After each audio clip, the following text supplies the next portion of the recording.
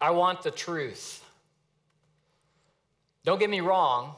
I hope they're happy, and I hope they're happy with me, and I hope they have gratitude, but I want the truth. Because if they're not being real, there is no relationship. If I don't get the truth, then I don't get them. So if they're mad, I want to know. If they're sad, if they're scared, I want to know. If they're confused, I want to know. Because I want the truth, even when it's messy. I want to hear it. I remember a few years ago, my daughter was doing something, I think she was coloring at the table, if I remember right. And she asked me a question about responsibility as she got older. But it was framed as, Dad, I really want more freedom to do X, Y, Z. And I launched into some brilliant monologue about freedom and responsibility, probably from Spider-Man or something, something that I heard, and said, well, Lily, when you get older, you're going to have to demonstrate that you're responsible to get more freedom, etc. And as I started talking to her, she looked down and she started, she already had a piece of paper in front of her, and she started drawing. And so as I'm finishing up my brilliant speech, she holds up the piece of paper and it says boring across it. How's that for the truth? Like, wow, shot to my ego. But with my kids, again, and most of you parents, you would agree with this, if not all of you, you want the truth, even when it's messy. In fact, I could say it this way: I want the mess. Now, when you look through the pages of Scripture, we see a God, our Heavenly Father, who wants the mess. The Bible is filled with men and women who cry out to God in all kinds of messy ways.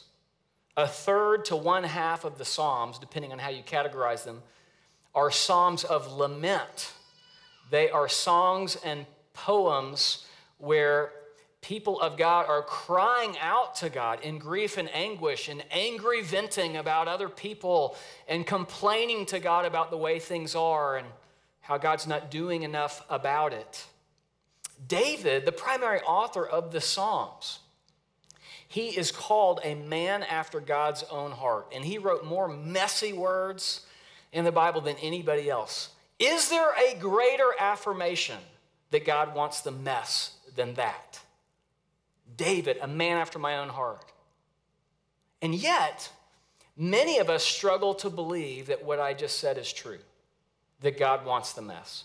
And I know that because of the way we pray, the way that we talk to God, the way that we talk about God.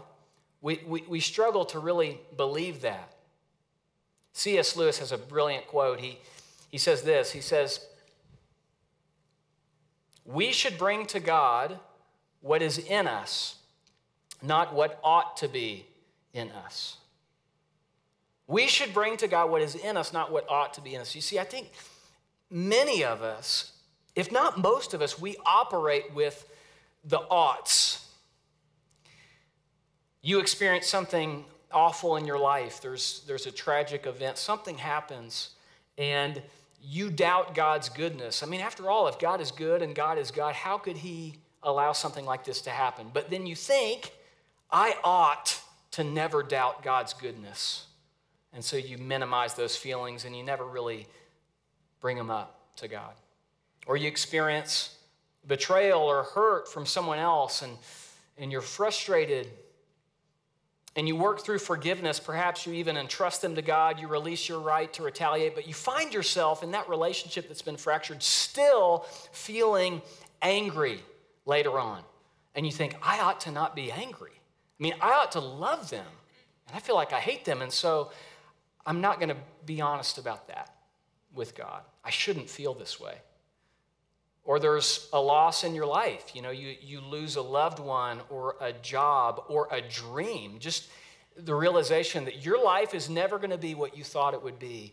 And you're sad about that, and you're broken about that. And maybe you grieve and you pour out your heart to God, but then months later, maybe years later, you're still dealing with that grief. But you think, I've prayed about this so much. I ought to have just moved on by now. God's already heard what I have to say. And so you don't bring your heart to God. See, many of us, we operate with the oughts being what guides us. But here's the problem. The oughts, we ought to do, we ought to think, we ought to feel, they keep us from telling the truth. God wants the truth. God wants the mess. John Ortberg, he says it well. He says this: it's better to be an honest mess before God than a dishonest saint. It's better to be an honest mess before God than a dishonest saint. But if it's hard for us to be messy before God, what can help us? How can we grow in that area? How can we learn? Well, the Psalms in the Old Testament, they are our guide, because nowhere else in Scripture do we see the messy side of spirituality explored as we do in the Psalms. If you were to sum up the Psalms' teaching on this subject, Psalm 62:8 does it well. It says, trust in him at all times, you people. Pour out your hearts to him, for God is our refuge. I want you to note, he doesn't say pour out your positive thoughts and gratitude to God. Pour out your heart, whatever's in there. Pour it out. You see, the Psalms teach us how to bring our hearts to God, warts and all, and how to be honest about it, and how to process those experiences and those emotions with God, because we have a God who wants the mess. And so we're going to be leaning into, what does this mean to pour our hearts out to God? We're going to be leaning into this over the next several weeks, looking at how do we bring to God our grief and our loneliness and our fear. And today, we're launching into this, and we're starting in the deep end. And if you have your Bible, I want to invite you to turn there to Psalm 88. Psalm 88. This psalm is, without a doubt, one of the darkest chapters in the Bible. In fact, as you heard Mary reading it a moment ago, maybe you thought, is she reading the wrong passage? Like, what is this doing in a church service? Maybe you've read this and thought, what is this doing in my Bible? It's a fair question. Walter Brueggemann, he's a scholar, he divides the Psalms into three categories. And he comments, and this is so brilliant, I think, his insight, that these represent more than just types of literature. That the types of Psalms are actually, they're the types of seasons we go through spiritually. So you have Psalms that are Psalms of orientation. That's what he calls them. Orientation, where life is good. Skies are sunny with a high of 75. And God's presence is seen, felt, and celebrated in my life. I know what God's doing, and man, this is good. And then there are Psalms and there are seasons of disorientation, where life is not good, where it feels like you're in a rainstorm without an umbrella, and your circumstances are formidable, and the heavens are silent, and you don't know where God is or what he's doing. Disorientation. And then there's a third type of psalm called Psalms of reorientation. And this is where I'm in this storm, but then all of a sudden, the sun breaks through, and God illuminates something, and I emerge from this storm and these clouds. I emerge with a new perspective, sometimes about my circumstances, but more often about God. I have been reoriented spiritually. And in our spiritual journey, for all of us today, we go through seasons of orientation, disorientation, and reorientation. What kind of psalm are we looking at today? Psalm 88 is a psalm of disorientation. And those words, the words of the psalm, for some of you, this is where you're at. Maybe you walked through the doors of the church today, but really emotionally, spiritually, you felt like you just crawled in because you don't know what's going on, and you feel like you're in chaos and you're doubting God's goodness. And this is where you are. And there's others of us who are not in that season, and that's okay. But again, if Brueggemann's right, and I think he is, if the Psalms represent our experience with God, all of us experience disorientation. That's why this psalm is so helpful. Psalm 88 is a psalm for us who have more questions than answers. Psalm 88, again, it's for those of us who find ourselves frustrated that God is not doing what we think he should do. What do we do when we find ourselves there? This psalm is so helpful. You know, the theme of the psalm, as we kind of get into this, Psalm 88, the theme of it is darkness. See the word darkness show up in verse 6, verse 12, verse 18. And that is what disorientation feels like. My dad worked at a furniture store, so growing up, every now and then I would go and, you know, going with your dad to work can be kind of boring, but my his place of work was pretty cool to hang out because you could just sit on whatever couches and lazy boys you wanted to, and they had lots of TVs in these different showrooms. It was great. I'll never forget one day when I was sitting at Murphy's Furniture Gallery in one of those showrooms on a couch, and I was watching TV. All of a sudden, the power went out. The lights went dark. My dad had left, and he forgot about me, and on his way out, he turned off the power. My parents hate when I tell this story, and I'm just, telling 1,000 people, but, because they feel so guilty about it. But my dad forgot about me. In my experience that day, listen, that is a lot like disorientation spiritually, where all of a sudden, you're in the dark. And you're scared, you're confused, and worst of all, you're alone. And you feel forgotten about. That is where this psalmist is. That's what he's writing out of. Now, for those of us in the room today, we experience different types of darkness, and I think we see this in the psalm. Some of us, right now, we're experiencing what I would call outer darkness, where our circumstances are dark.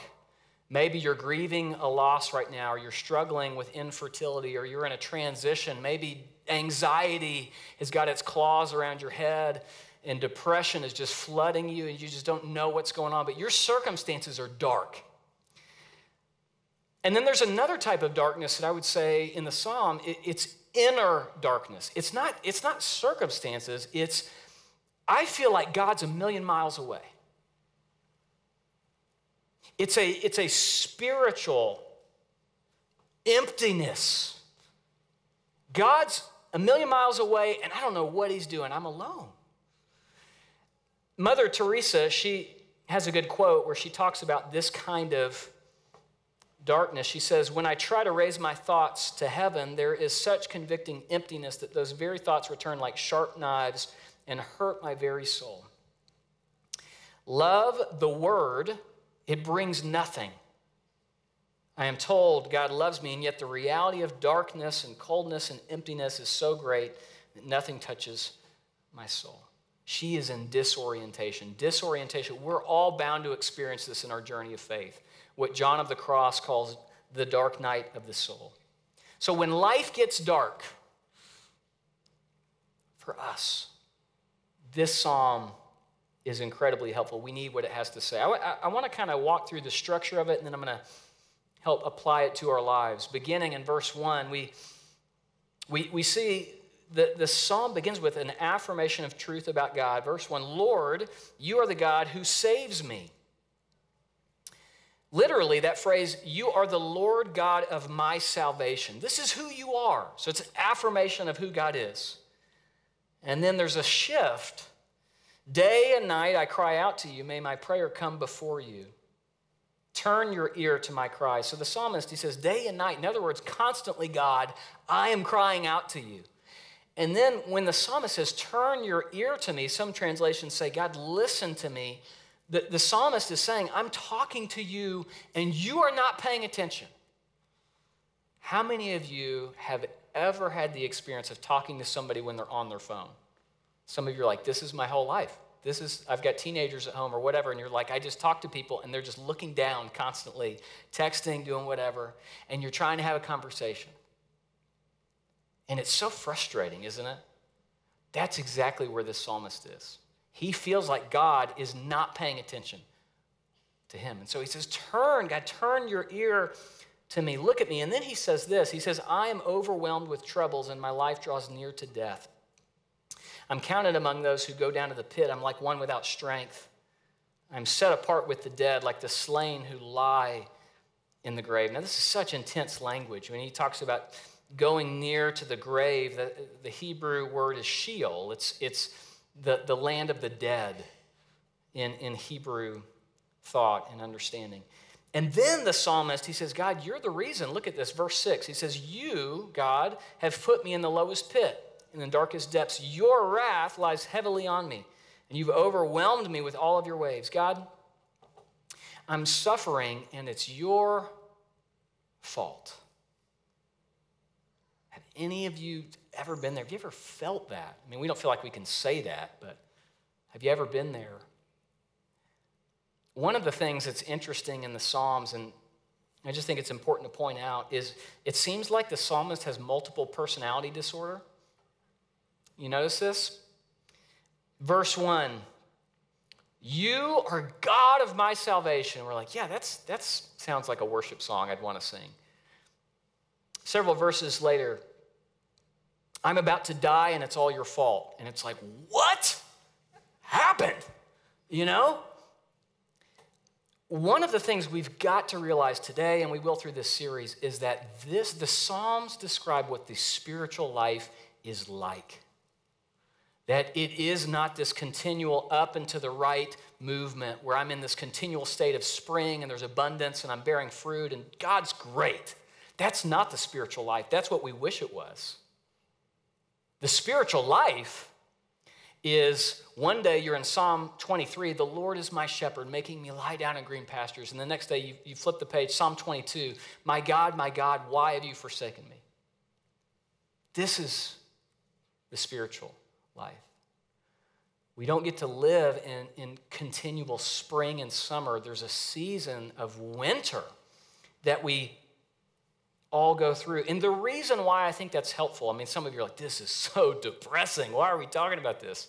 Listen, whether you are in a season of winter now or you will be, and that's all of us, we will be, it is so important for us to understand that those seasons, that this experience of disorientation is not bad. It's not because of sin. It is normal. It's just part of our spiritual lives. I want you to just think about this. This is incredibly freeing when you realize that Psalm 88, what we're looking at today, sometimes this is exactly what it feels like to be a Christian. And again, that can be depressing, but I see that as incredibly freeing to know that there is room in the Christian experience for this.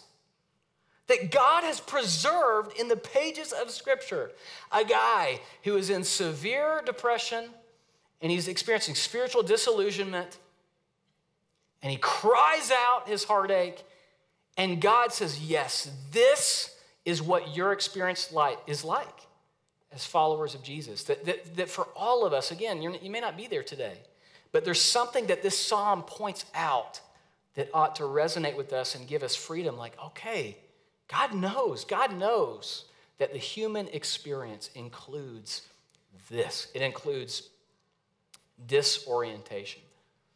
Now, the psalmist continues and he's ramping up the intensity. It's already pretty intense. He says in verse 9, I call to you, Lord, every day. So God, just a reminder, every day I'm calling out to you. I spread out my hands to you. And then the psalmist starts interrogating God. It seems, the psalmist says, do you show your wonders to the dead? Did their spirits rise up and praise you? Is your love declared in the grave?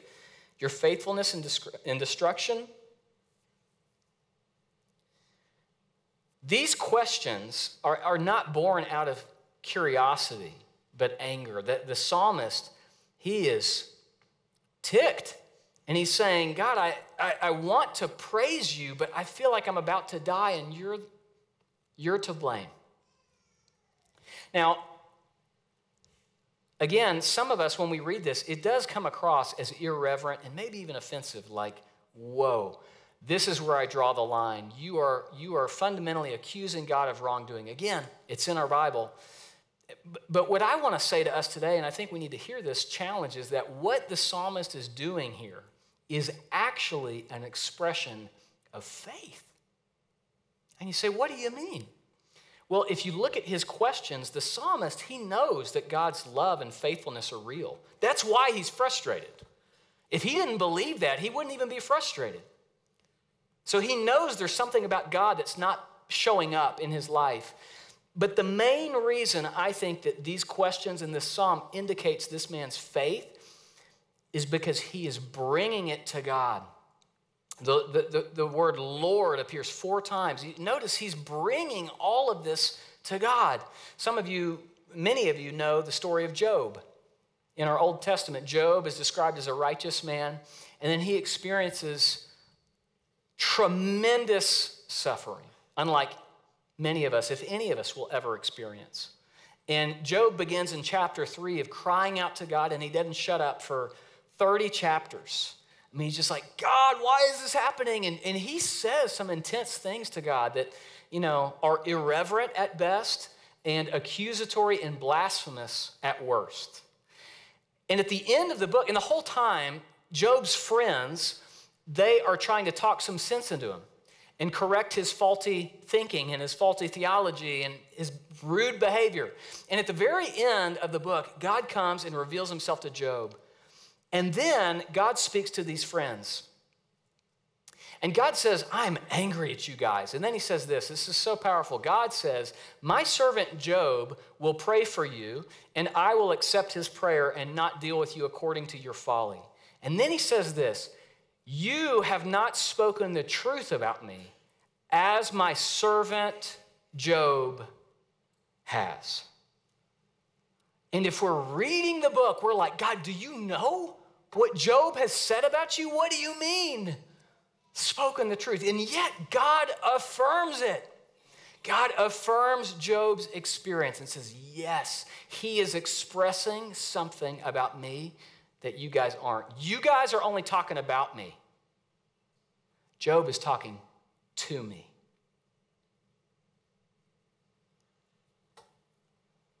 You see, this psalmist is taking everything to God. This disconnect between what he believes and what he's experiencing, he just brings it, the anger, the confusion, the sadness. And it's an expression of his faith that he would hang in there and say, God, I'm still coming. And this is so important because, again, I think for many of us in religious cultures, religious subcultures, we feel like we could not pray the words to this psalm. I mean, this is out of bounds for us. And again, some of us, we look at it and we say, well, verse 1, that's spiritually mature guy. And then verse 2 to 18, this is spiritually immature. I mean, he's gone off his rocker. It's all downhill after verse 1. And what I want to say to us today, and what I believe to be true, is that spiritually mature the psalmist, that spiritually mature things that he says, it's verse 1 to 18. The whole thing, because he's bringing his heart to God. God, this is where I am. And then it continues, and the pattern repeats again. It says, but I cry to you for help, Lord. In the morning, my prayer comes before you. I'm still crying out, God. Why, Lord, do you reject me and hide your face from me? From my youth, I have suffered and been close to death. I have borne your terrors and am in despair. And this is dark. He's basically saying, from my youth, God, you've never been good to me. He's doubting everything that he believed about God. And then it ends with verse 18. The psalmist, he says, you have taken from me friend and neighbor. Darkness is my closest friend. Almost all of the Psalms end with a movement towards hope and gratitude, but not this psalm. Psalm 39 ends with the psalmist saying, would you just look away from me, God, so I can get some peace? It's pretty dark.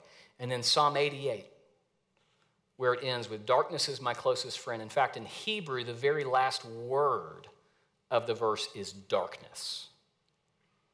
Now, what do you do with that? Again, it's like, why are we talking about this? This is so dark and depressing. What do we do with that? Well, one of the things I think that is so helpful, if you think about the way this psalm ends, is it reminds us as men and women of faith that we don't always end our prayer times with a spiritual awakening.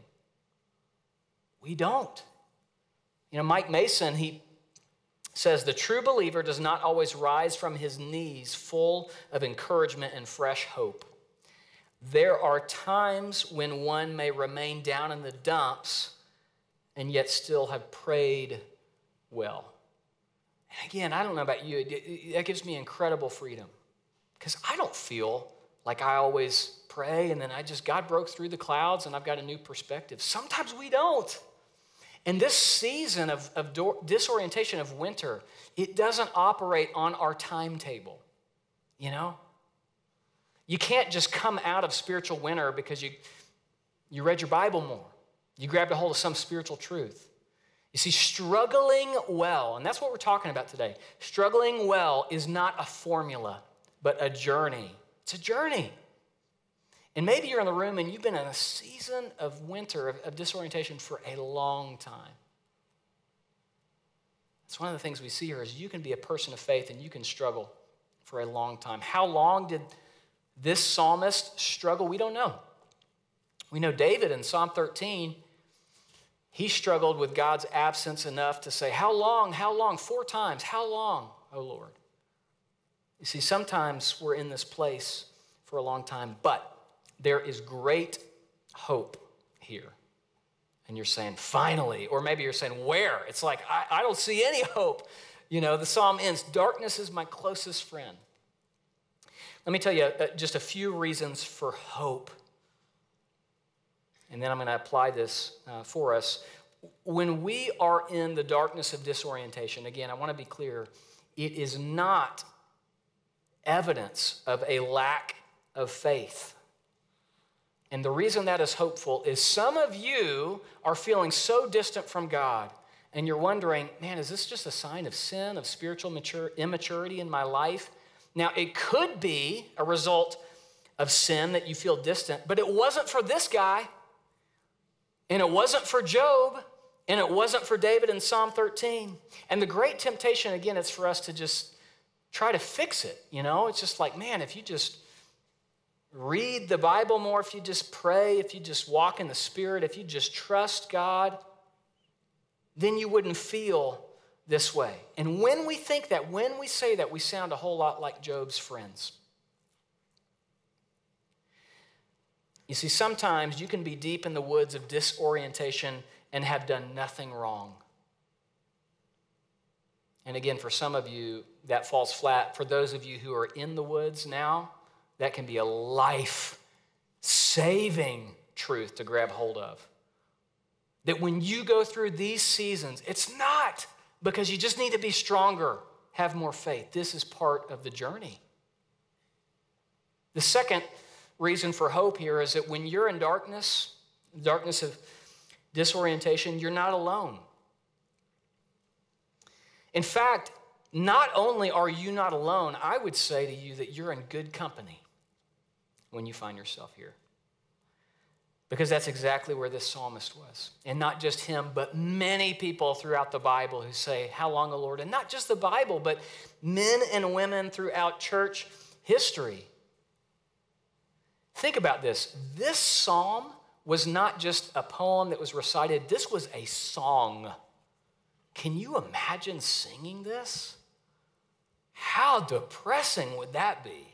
I feel like if we sang the words, you like walk out of here like that was the weirdest and most depressing church service that I've ever been in. But listen, these words were sung, were identified by men and women of faith all throughout history who've expressed how they felt, where their hearts were through these words. You see, the great temptation for all of us, when we are here in disorientation, the great temptation is to believe that you are alone.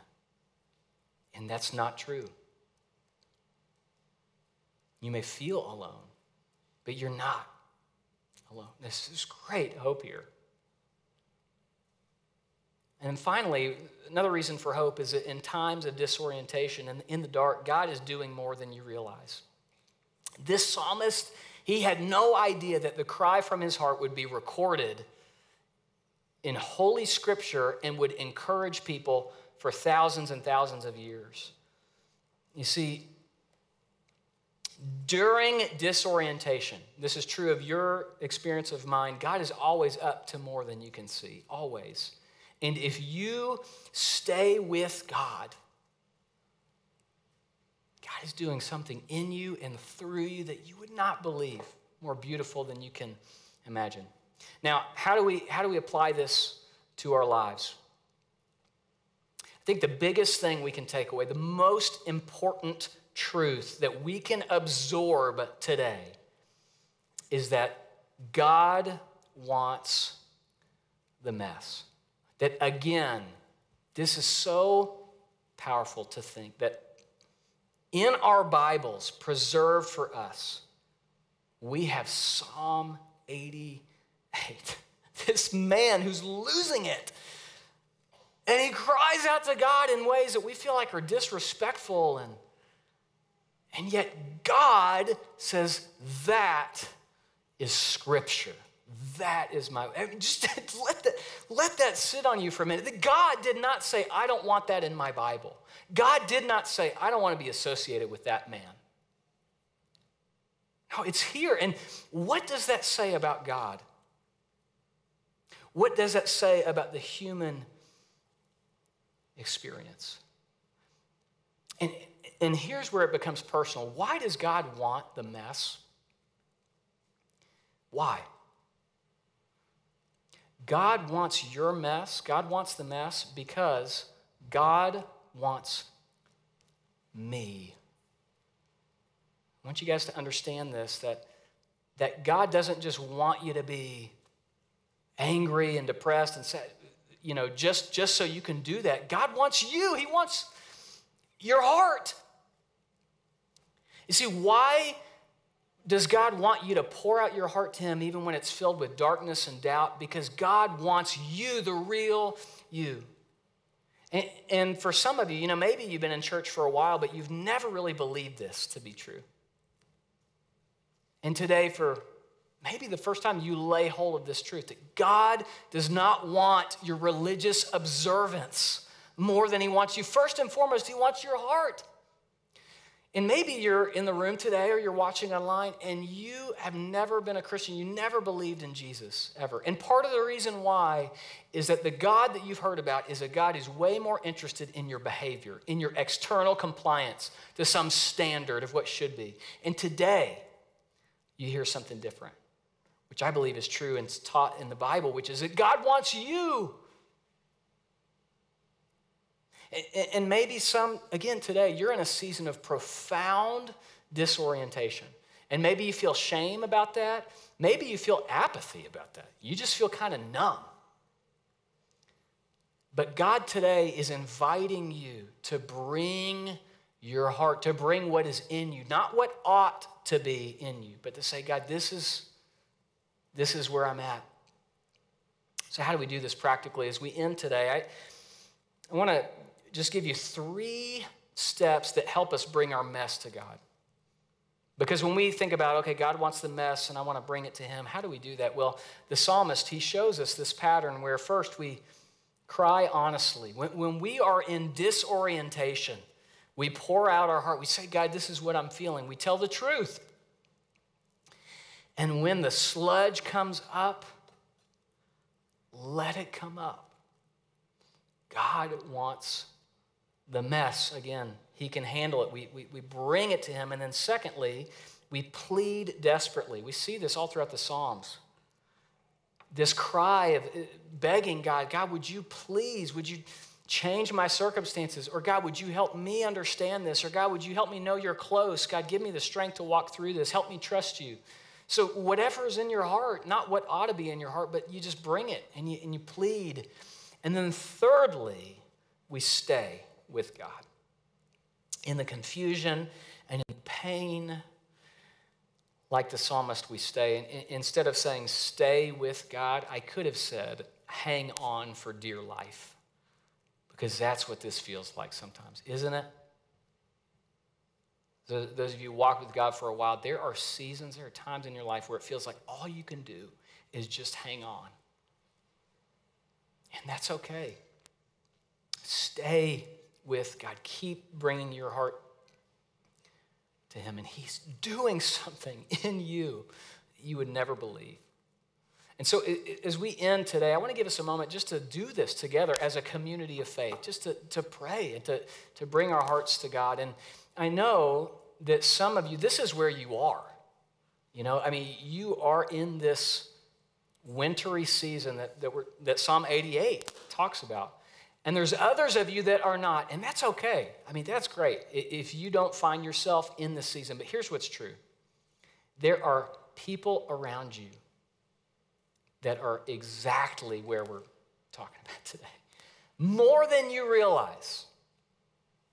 Way more than you realize. There are people in your life, there are people on your road today who are experiencing disorientation and they don't know where God is. And so if that's where you are today, if you say, you know what, I'm not there, then during these few moments, I want to invite you to pray for the people around you who are struggling. And that you would pray for them. God, would you help them to cry honestly and to plead desperately and to stay with you? God, give them the grace to hang on. And so let me just give us a moment again to pray. Bring your heart to God, not what ought to be in you, but what's in you. And just say, God, this is where I'm at. And maybe these 3 phrases, maybe they help you, or maybe you just come where you are. You say, God, this is where I'm at. But let's be honest before him. And I'll close this here in just a moment. Let's pray.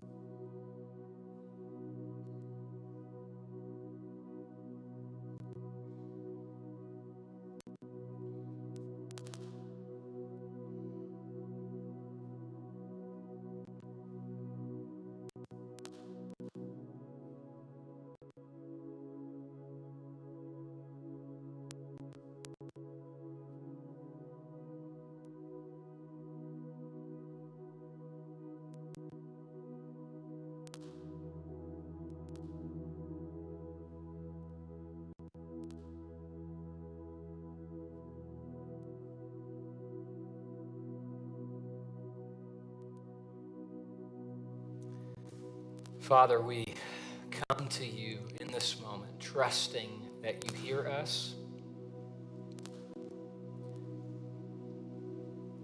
trusting that, God, you do want our hearts. And Lord, I pray for anyone in this room today and in our church. I pray for anyone who feels the way of Psalm 88. God, would you please meet them where they are. Give them the courage to be honest, to plead, and to hang on. God, thank you that Jesus went into the ultimate disorientation As he died on the cross for our sins so we could be reconciled to you. And that is the ultimate statement of our value, of how much we matter. God, help us to not believe some lie that what you're really after is our external compliance or behavior. God, you want us. And God, would you show us all the implications of what that means? So God, now we receive this and we respond to you in Jesus' name. We worship you. Amen.